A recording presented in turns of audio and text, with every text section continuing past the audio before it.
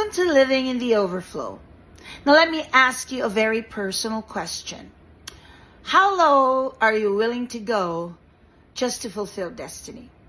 Because my friend, Jesus went all the way to the cross, tripped in public, with no face, became faceless, just to bear the sin of mankind. And I'll just give you a tip.